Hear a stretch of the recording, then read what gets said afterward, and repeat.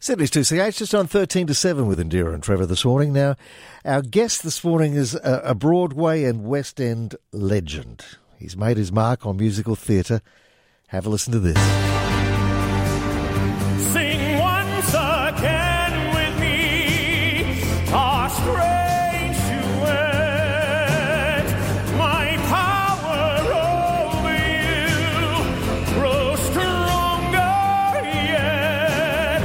And though you turn from me to glance behind, the phantom of the opera is there inside your mind. How good is that? He was the youngest ever lead cast in Phantom of the Opera. He reprised the character in Love Never Dies. He is Ramin Karimloo. Good morning. Good morning. Good morning. Good morning, Indira. I don't know about the word legend, but, you know.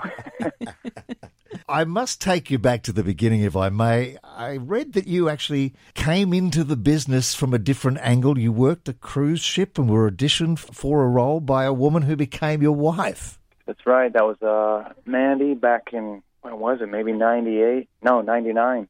The only reason I went to the audition was I had an audition for Les Mis later in the day, and I had only arrived in England, so I kind of just needed to be off the street somewhere to hang till Les Mis and keep myself occupied. So I went for this cruise ship audition, and as it happens with visa implications, and because I didn't know what I needed, so Les Mis in the end couldn't happen. I got it, but I couldn't do it. But I got the ship, so I thought, well, I'll go on this cruise ship and kind of get my bearings again and figure out what I need to do.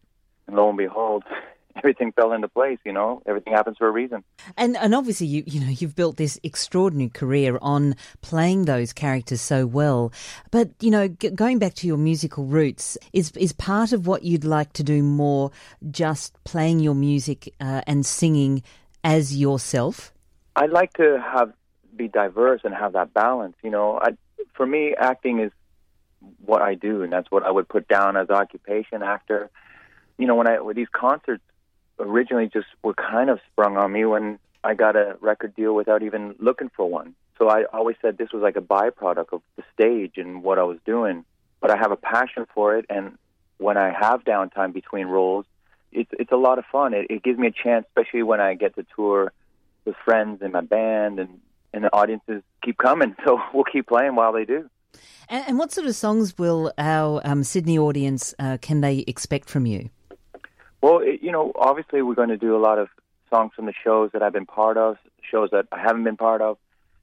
The whole point of the evening is just great music with great storytelling, and music theater lends itself to that outside of its story, how we know it. So Bring 'Em Home on its own with just a guitar and a fiddle, maybe a banjo, it's a beautiful folky prayer, and I think it's no longer, it doesn't have to be Jean Valjean, it could be just a guy who loves this song, and it tells a story. Phantom Music of the Night with just an acoustic guitar, it's like hearing it for the first time again, and it allows me a chance to sing it almost for the first time again, because I don't want to be the Phantom on stage. I want to be Ramin. I want to tell the story and try and interpret it along those lines.